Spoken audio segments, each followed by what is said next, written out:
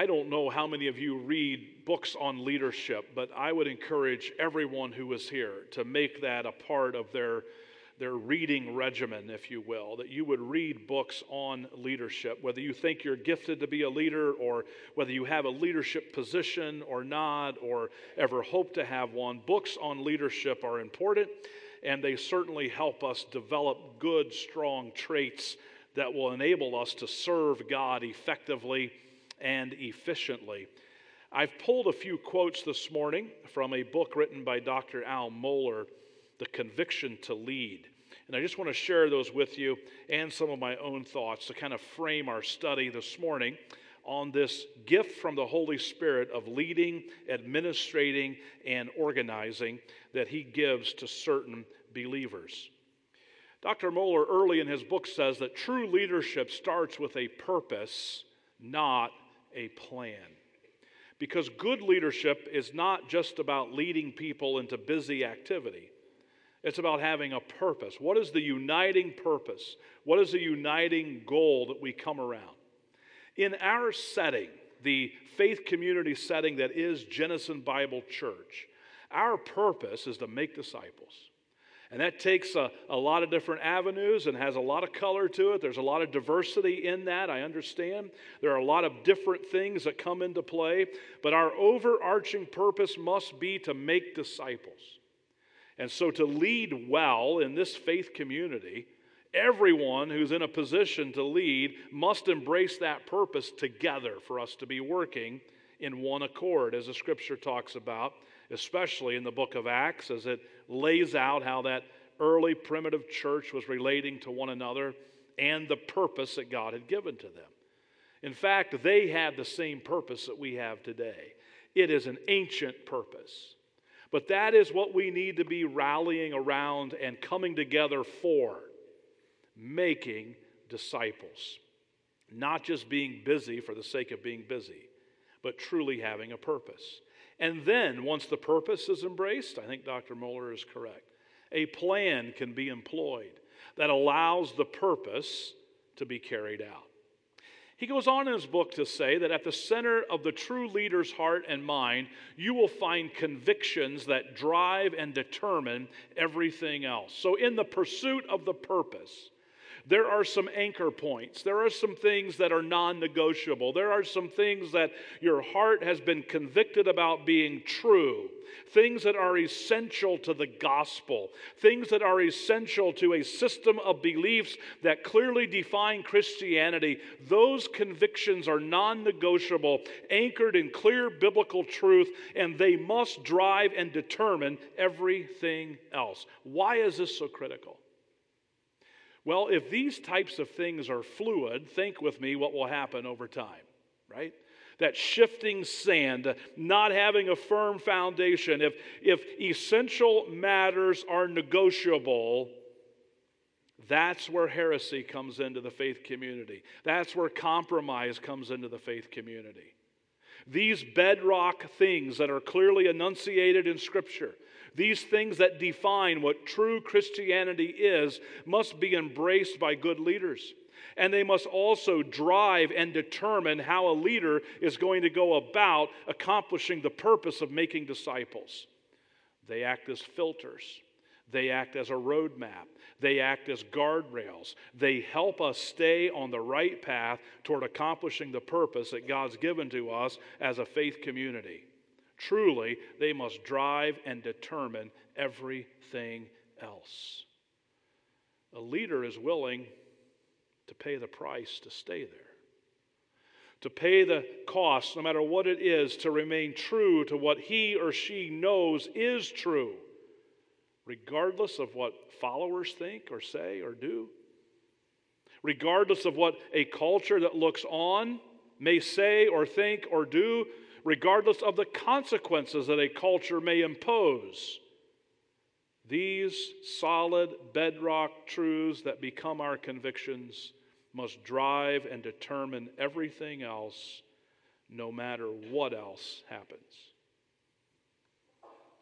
And so as we lead and embrace the opportunity to influence others, leadership that matters in this context, grows out of the leader's own belief that the story is true, that it matters, and that it must both expand and continue. In our context, what is our story? Our story is the gospel. That it's true, that it matters, and that it must expand and continue. We accomplish that by embracing the purpose of making disciples. It's true, it matters, and it must expand and continue.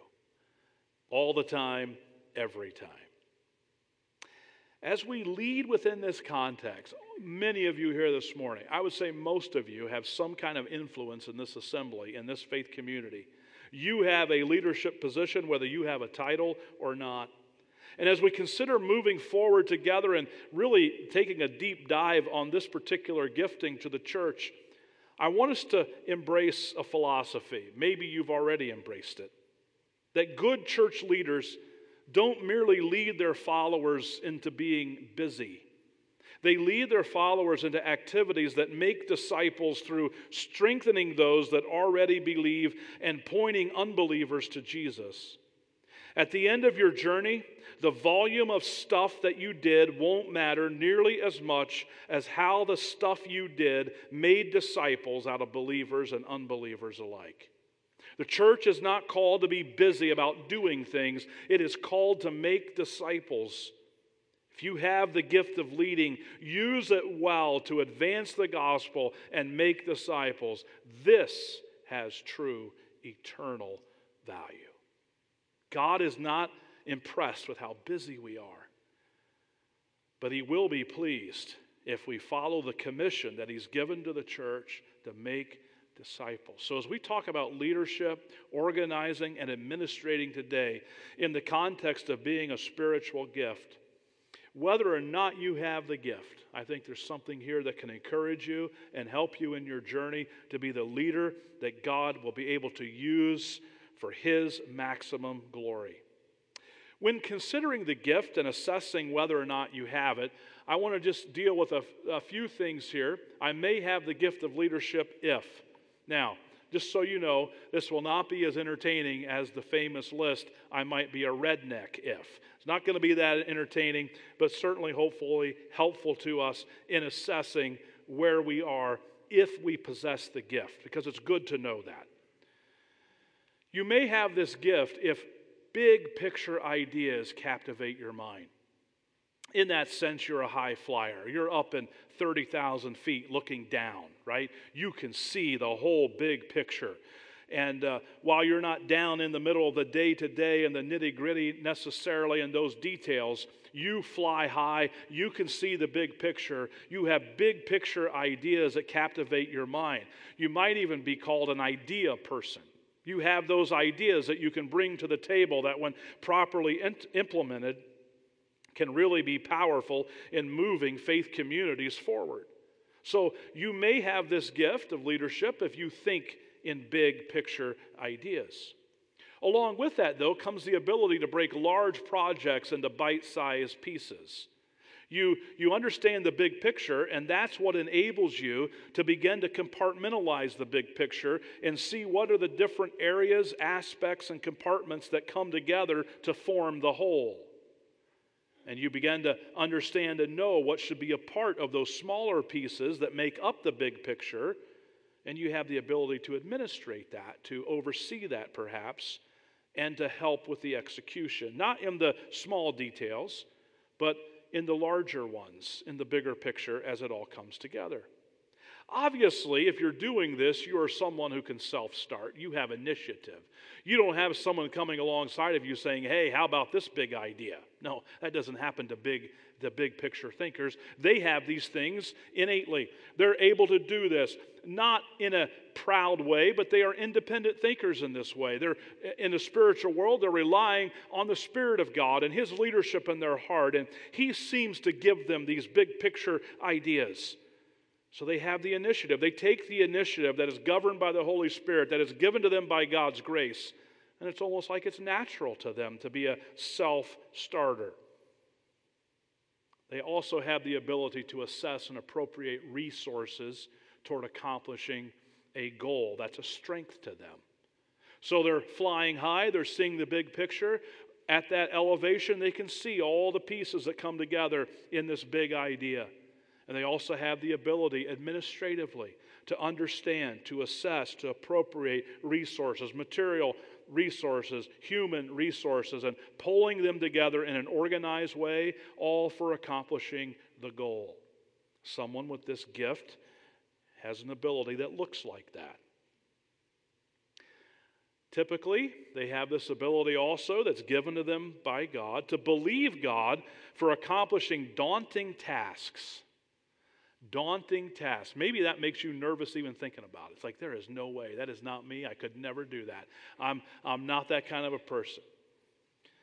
This past week, I had the opportunity to meet with someone who is doing just that. I want to share a little bit of a story because we're going to look at what kind of a relationship we can have with this gentleman and what God's using him to do in the future. But I sat down at breakfast with him, and he was telling me about this wonderful ministry that God's called him to. And it's this cool ministry, but God is using him to help people who are convicted criminals who've actually served time in prison, who now, after they serve their time, have to re-enter society. Maybe you know people who've been in that position and you know how challenging it is. Maybe you've been there yourself, right? This man who's pushing 70 years old is starting this faith community and this local church to help ex-cons who have to re-enter culture, who have to come back into culture after being incarcerated for a long period of time. He said, Mark, he had his first service, by the way. They had 35 people there. 17, 18 of them had been incarcerated, are now on the outside trying to re-enter. And he said, this was my BHAG. You know what a BHAG? Who knows what a BHAG is? Pastor Stephen, you know what a BHAG is? I'm not going to make you recite the acronym because it's hard to remember if you haven't looked at it in a while, but who knows what a BHAG is? Anybody? Okay, so a big, hairy, audacious, God-sized goal, right? This thing that is just daunting, right? Here's a 70-year-old guy. By the way, his name is John Smith. It's not an alias. And he says, Mark, this was my BHAG. God led me, and he told me the path that God, it'll blow your mind. We'll probably have him come tell his story. And he said, God led me down this path to start this church. He says, I'm 70 years old. I don't have any business doing this at all.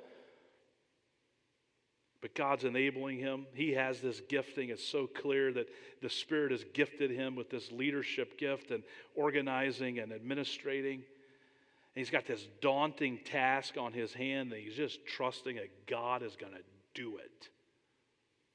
Leaders have that ability by God's grace to grab a hold of something like that and maybe at times hold on for dear life, right? But they trust God. And they just trust God to bring it to pass and to enable them to pursue that calling.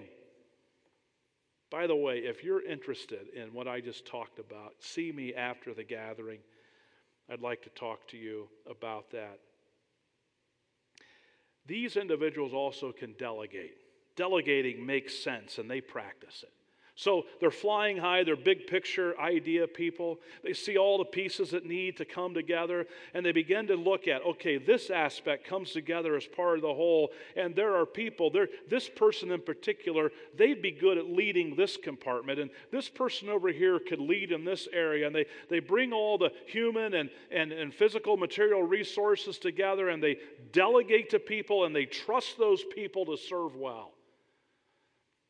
Good leaders aren't micromanagers. They're there when you need them. They'll come alongside of you to help you, but they trust the Holy Spirit in you. They do everything they can to encourage and bring out your creativity, not stifling you through micromanaging. And they just know how to trust the Holy Spirit in you, delegate to you, and trust you to do what is absolutely necessary. It doesn't mean that they don't inspect what they expect, but they trust you and they delegate. People with this gift know how to do that. Maybe you see it in yourself. And finally, another trait, really good for all of us, but good leaders in this sense are receiving criticism. And they receive it, it's not seen as personal offense, but an opportunity for growth. Listen, you want to aspire to lead at Genesis Bible Church? Some of you are in leadership development. One of the best ways that you can show that you're growing in grace and the knowledge of Jesus and that you're well on your way to being a good leader is this last point right here. You want to be a leader? You have to get this right. You cannot make constructive criticism a personal affront. You'll never get anywhere. No one's going to trust you, and no one's going to follow you. If you're a leader without followers, you're just on a walk, okay? You got nobody, and you got nothing. And if you are in this situation where it's a personal affront and you're not approachable, and in order to get you to respond well and make changes, someone has to win a fight or an argument with you, something's wrong. Something's wrong. Change that. Grow in that. That's a horrible way to try to be a leader. It doesn't work. So a good leader who's utilizing their giftedness well is going to understand this and practice it well. Today, as was indicated in our scripture reading, which, by the way, didn't Pastor Stephen do a great job pronouncing all those names? Wasn't that great?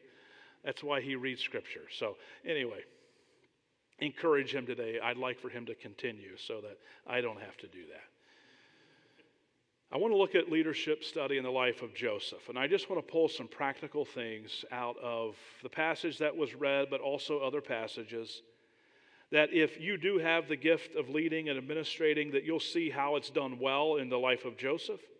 Maybe you don't have the gift, but you still have influence and you still have an opportunity to lead. These are good things for you too. The first thing that I want to point out, and this is critical, because those who want to lead cannot lead well unless this is established strongly in their life. And that is, it's pretty clear, isn't it, that Joseph walked with God. Joseph walked with God. He had a hearty relationship with God. It was substantive. It was healthy. He had a relationship with God. And at every turn, you find him talking about it, and you see it evidenced in his life. In Genesis 39, the Lord was with Joseph. What has to be true for that to be true? Joseph had to be with the Lord, right? He couldn't be out there wandering away from God. He was walking with the Lord, and the Lord was with him. This is in the context of blessing and favor. And the way that Joseph put himself in that position, whereby God was pleased with the way he was conducting his life and evidenced that in the favor that was upon him, was because Joseph was walking with him. And Joseph considered him at every turn in his life. So the Lord was with Joseph, and he became a successful man, serving in the household of his Egyptian master. When his master saw that the Lord was with him and that the Lord made everything he did successful, what happens? He left all that he owned under Joseph's authority. He did not concern himself with anything except the food that he ate. Now Joseph was well built and handsome. Here's a test. After some time, his master's wife looked strongly at Joseph and said, "Sleep with me." But he refused. "Look," he said to his master's wife, "with me here, my master does not concern himself with anything in his house, and he has put all that he owns under my authority. No one in this house is greater than I am, and he has withheld nothing from me except you, because you are his wife. So how could I do such a great evil and sin against God?" So here's Joseph walking with the Lord. The Lord's with him. And as I've shared with you before and will share with you again today, that's just like putting a target on yourself, right? You want to pursue leading in this assembly and you're walking with the Lord, get ready for the test. That is exactly where Joseph finds himself. It was a test that would have strongly appealed to him, of course, as a man. And how does he respond to that test? And how does he meet the challenge? He meets the challenge out of a firm and very healthy relationship with his God. And he tells us that at the end of this section. How could I do such a great evil and sin against God? Wow. Walking with God. If you don't have that settled and you don't have that cemented in your life and your relationship with God is up and down and all around, you need to stop that and you need to develop a consistent relationship with God. You need to make it a priority in your life. It's a part of your everyday walk. You're considering Him. You're practicing His presence. You have disciplined yourself through self-control and through developing good habits that you are going to walk with God. It's not all up to you. We understand that. But you do have to cooperate with the Holy Spirit in your own sanctification. You have to invest in it. You have to put the effort into it. Because you can wander if you want to, and you won't be walking with God. Joseph had this settled. He had this as a consistent habit. And he asked this question, how can I sin such a great evil against God? Good leaders are walking there with God. And I hope that you'll consider your relationship with Him. Now, there's a second thing here today. This man, Joseph, was one who had perseverance. And I want to talk to you about 3 specific areas in which he persevered. As I talk to you about perseverance, I want to share an illustration that I just will never forget, I don't think. I was sitting in a classroom preparing to earn a degree in biblical studies and pastoral ministry. And I think I shared with you before about this professor that we had. His name was Dr. Childs. He was an older fellow. Remember, he was the guy that jumped up on the piano bench. You remember that story? This is the same guy. And I don't know, how many of you even know what an overhead projector is? Anybody know what one of those? Oh, wow, I'm shocked. Okay. I won't go any further with that list, but okay, we all know what an overhead projector is. I don't have to explain it. That's great. Well, this was one of those, and he didn't like the individual transparencies, those sheets that you could have a piece of paper or something in between them in a stack and you could throw them on. He had a projector that had them fixed to the top, and you just rolled this thing. You cranked this thing and it would pull the transparency in a big roll across the glass that was, of course, reflecting it up on the screen. And so he was teaching away one day, may have been on the life of Joseph. I don't know. I sat in his Old Testament survey class. Very possibly it was about Joseph. I can't remember really. And he just all of a sudden stops teaching and cranks that thing to a blank space. And he drew what he thought was a U-Haul truck. None of the rest of us could really make out what it was, and we didn't have the guts to tell him. And then finally he just writes U-Haul on the side of it. And we thought, okay, what in the world's that all about? And he was trying to teach us a lesson about perseverance. And he said, you know what? Some of you just need to go out and buy one of these right now.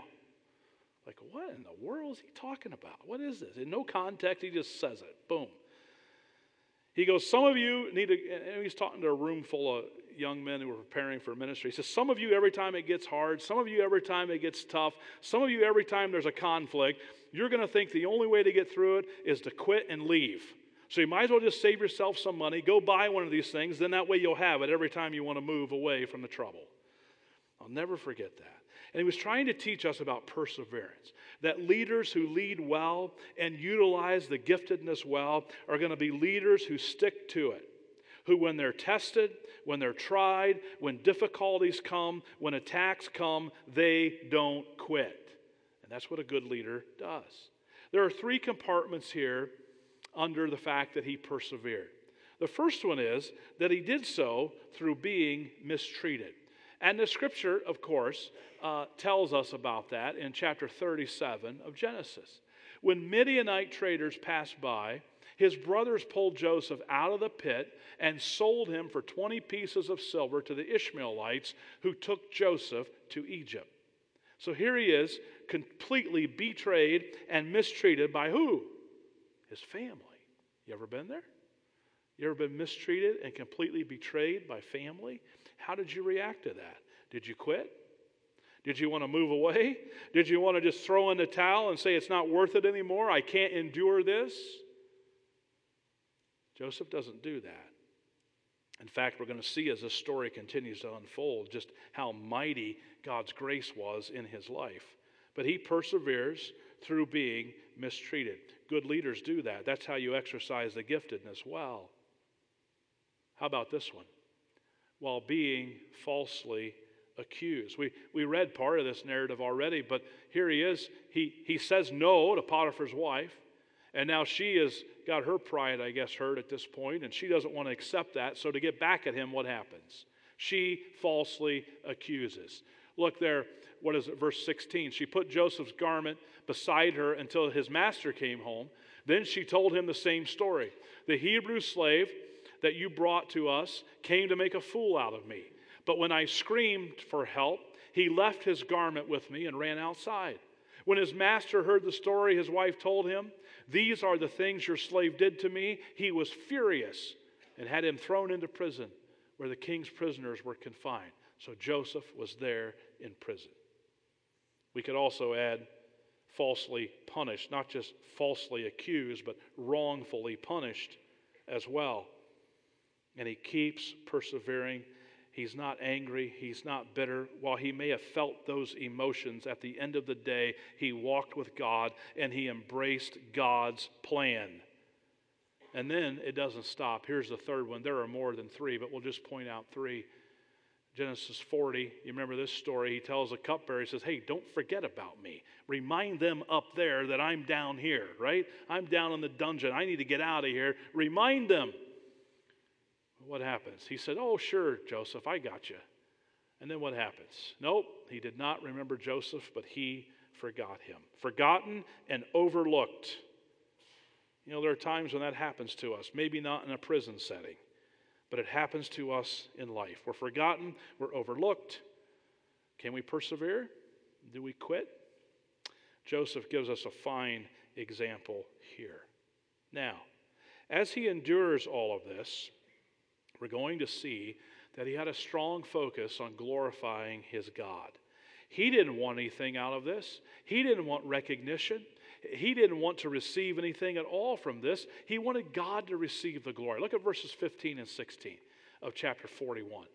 Pharaoh said to Joseph, I have had a dream, and no one can interpret it. But I have heard it said about you that you can hear a dream and interpret it. What does he say? Was it true that Joseph could do that? Absolutely. He had some very personal experience with this, didn't he? In fact, it's kind of what got him in trouble to begin with his brothers. He had this ability. But what does he say? This is not me.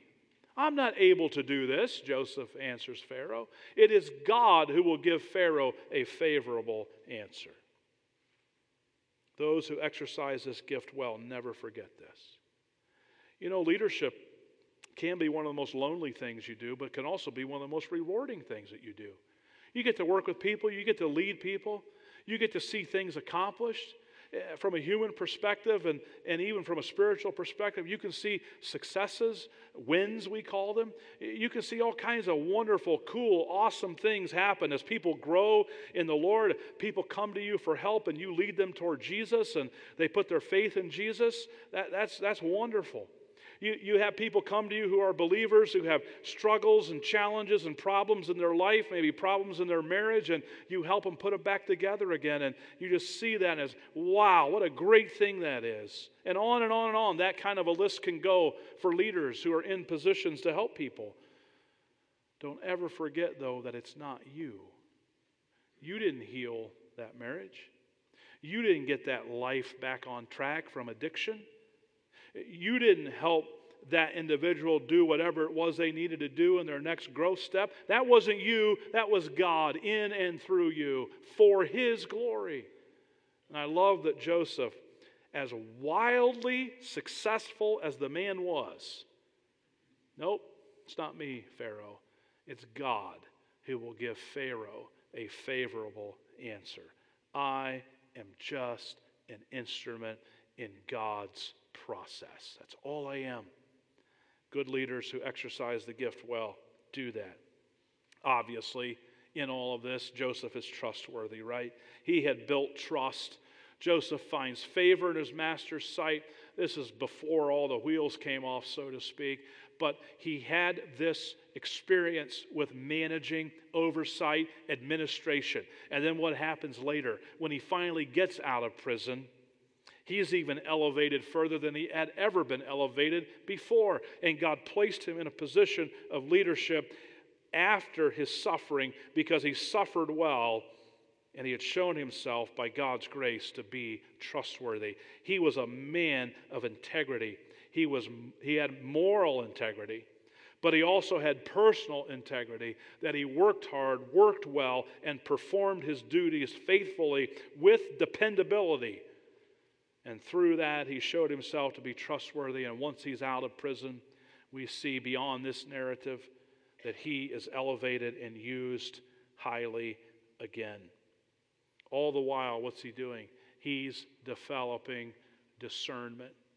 And that wisdom and discernment was seen in him. So Pharaoh said to Joseph, since God has made all this known to you, there is no one as intelligent and wise as you are. You will be over my house, and all my people will obey your commands. Only with regard to the throne will I be greater than you. Why? He was so discerning. God had enabled him to be discerning. And good leaders develop a relationship with God and His Word, and they allow God to speak to them and through them, and they show wisdom and discernment, not wisdom of this world, but wisdom that is from above, that God gives to them through His Spirit, and it's seen and felt by others around them. And you see what happens in Joseph's life because he was willing to develop that discernment and trust in God. All of this is happening in Joseph's life while he is still, surely at times, thinking about, maybe even carrying to a certain extent the weight of what had happened to him. Do you think he ever forgot what his brothers did to him? I don't think so. But look how he blossomed. Look how he grew. Look how he developed into a leader whose equal wasn't seen anywhere. I mean, that's what Pharaoh's saying here. Joseph, we got nobody like you around here. And so because of that, here you go. How does that kind of a thing happen? How does a leader develop in the way that God intends for you to develop, even through all of this difficulty? Well, I believe it comes from this ability that Joseph developed by God's grace to trust God's sovereign plan. And leaders, let me tell you something. You have to live here. You have to live here. How do we see this in Joseph's life? Look at chapter 45 here with me, verses 3 through 7. Joseph said to his brothers, I am Joseph. Is my father still living? But they could not answer him because they were terrified in his presence. They felt like they were going to get what was coming to them. Then Joseph said to his brothers, please come near me. And they came near. I am Joseph, your brother, he said, the one that you sold into Egypt. But now don't be worried, don't be anxious, don't be angry with yourselves for selling me here, because God sent me ahead of you to preserve life. For the famine has been in the land these 2 years, and there will be 5 more years without plowing or harvesting. God sent me ahead of you to establish you as a remnant within the land and to keep you alive by a great deliverance. Wow. These were people that at one point in time in the past didn't care if Joseph lived or died. And now Joseph is thankful for the opportunity that God gave him through the suffering to now make provision for their livelihood and to keep them alive. How do you get there? You just have to trust God's sovereign plan and rest in it and be a willing participant in it.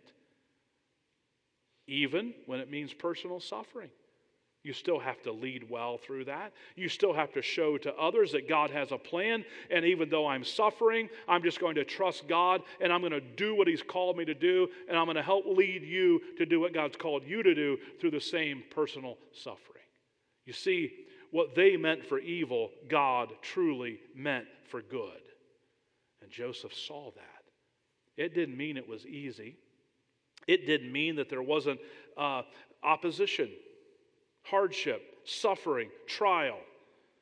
All of those things came into play here. But because Joseph was able to, by God's grace, remember and see and believe that this was God's plan for his life, he was okay with that. He was willing to die to self, to abandon self, and embrace the sovereign plan of God. Every good leader has to get there, and they will by the grace of God. This is strongly evidenced by the fact that as a leader, Joseph does not abuse his power. He could have, but he didn't have. He didn't. Look here, Genesis 45. Then Joseph threw his arms around Benjamin and wept, and Benjamin wept on his shoulder. Joseph kissed each of his brothers as he wept, and afterward his brothers talked with him. Pharaoh trusted Joseph, didn't he? Absolutely. Do you think if Joseph would have gone to Pharaoh and said, hey, these scoundrels right here, this is what they did to me. I want to make sure they suffer. You know, maybe Joseph wouldn't even had to have gone to Pharaoh to carry that out. He was so powerful. Probably wouldn't even had that conversation had he wanted to get even and seek revenge and abuse his power. But because he could have didn't mean that he should have, and he decided not to, because he realized that forgiveness and reconciliation was more powerful than seeking revenge, and it wasn't his to seek anyway. As a leader, don't abuse your power just because you have the ability or the power to do something, especially in cases where you've been hurt. Be careful. You see, being mistreated, betrayed by family, falsely accused, wrongfully punished, forgotten and overlooked, all can harden a person, can't they? Maybe you have faced that struggle in your own life. You say, yep, I've been there. And today, maybe I'm not as soft or sensitive as I should be as a leader because I've been abused and I've let that harden me. Joseph, somehow by God's grace, didn't go there. It didn't harden him. He wept with his brothers who really didn't care if he was alive or dead, sold him into slavery. But he embraces them, forgives them, because he refused to allow the challenges, difficulties, and trials and hardships of this life to harden his heart, causing him to abuse his power. He avoided all of that. So let's do that too. Let's show and manifest this gift well. Why? Because a good church leader doesn't just seek to lead. They seek to lead well. So let us embrace that, especially if you have the gift. I want you to be encouraged to show it strongly and to show it well by God's grace. And maybe you've seen something today that needs mending and fixing in your realm of influence where you are presently leading. Take it to heart. Make growth steps today for God's glory and let Him be glorified. Father, help us today to look clearly into your word and allow it to powerfully motivate us to change, to renovate us. I pray for all of our leaders who are in position of leadership in our church, that you would use these scriptures to mold and shape their hearts and to help them and encourage them. Father, for those who may not be in a position, maybe they have the gift today of leading, help them to do it well for your glory. Help them to do it well. And God, if you have identified a shortcoming, a sin, a wrong motivation in our lives, give us the grace to seek reconciliation and restoration with you, and then with others as need be. And help us to lead well for your glory. In the strong and powerful name of Jesus, I pray. Amen.